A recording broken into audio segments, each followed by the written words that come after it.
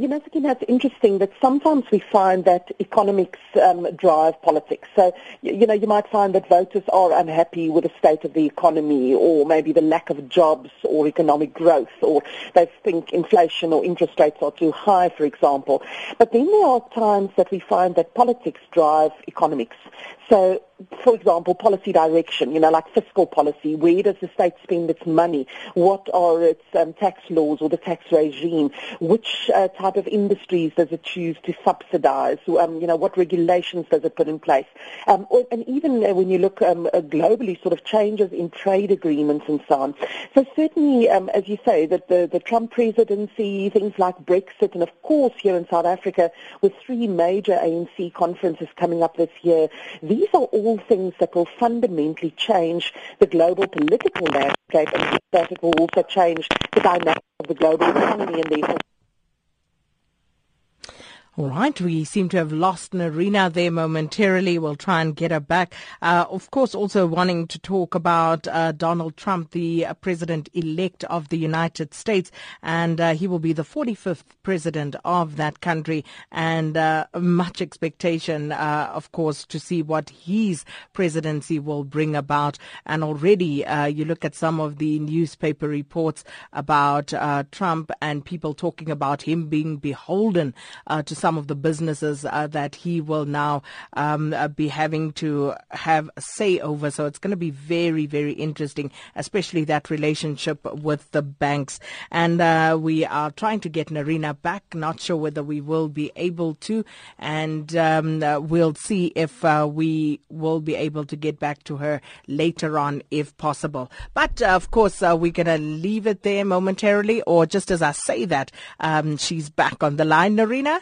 the gremlins start early in the year. We'll Indeed, have to deal with them swiftly. So what I was really saying there is that, things like the Trump presidency, Brexit, and of course in South Africa here, the 3 major ANC conferences that we've got coming up this year, these are all things that will fundamentally change the global political landscape. And with that, it's going to change the dynamics of the global economy and therefore also financial markets.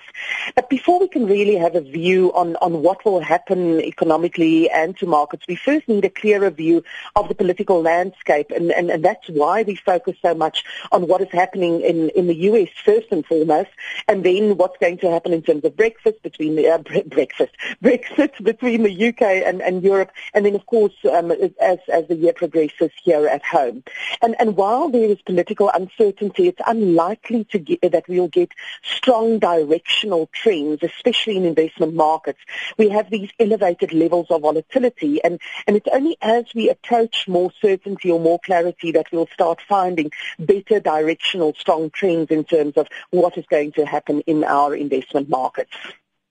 And then, of course, speaking of Donald Trump and the expectations, of course, of what a Trump presidency might bring, Nerina, and there are many, and it is expected to have a major impact on global trade relations as well. So let's just focus on Donald Trump for a moment.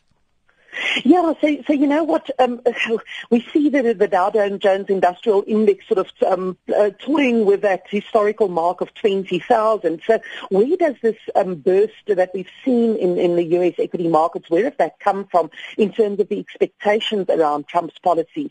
So I think first and foremost, it's things like the expectation of the repatriation of corporate earnings and even operations of U.S. companies operating abroad. For example, it is reported this morning that McDonald's plans to sell as much as 80% of its operations in China and Hong Kong.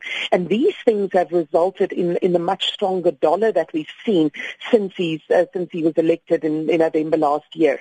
There's also the expectation of significant tax cuts, especially corporate tax cuts, and these sort of things support S&P companies' earnings, so the valuations on the equity markets that have been very high now appear less sort of in overvalued territory.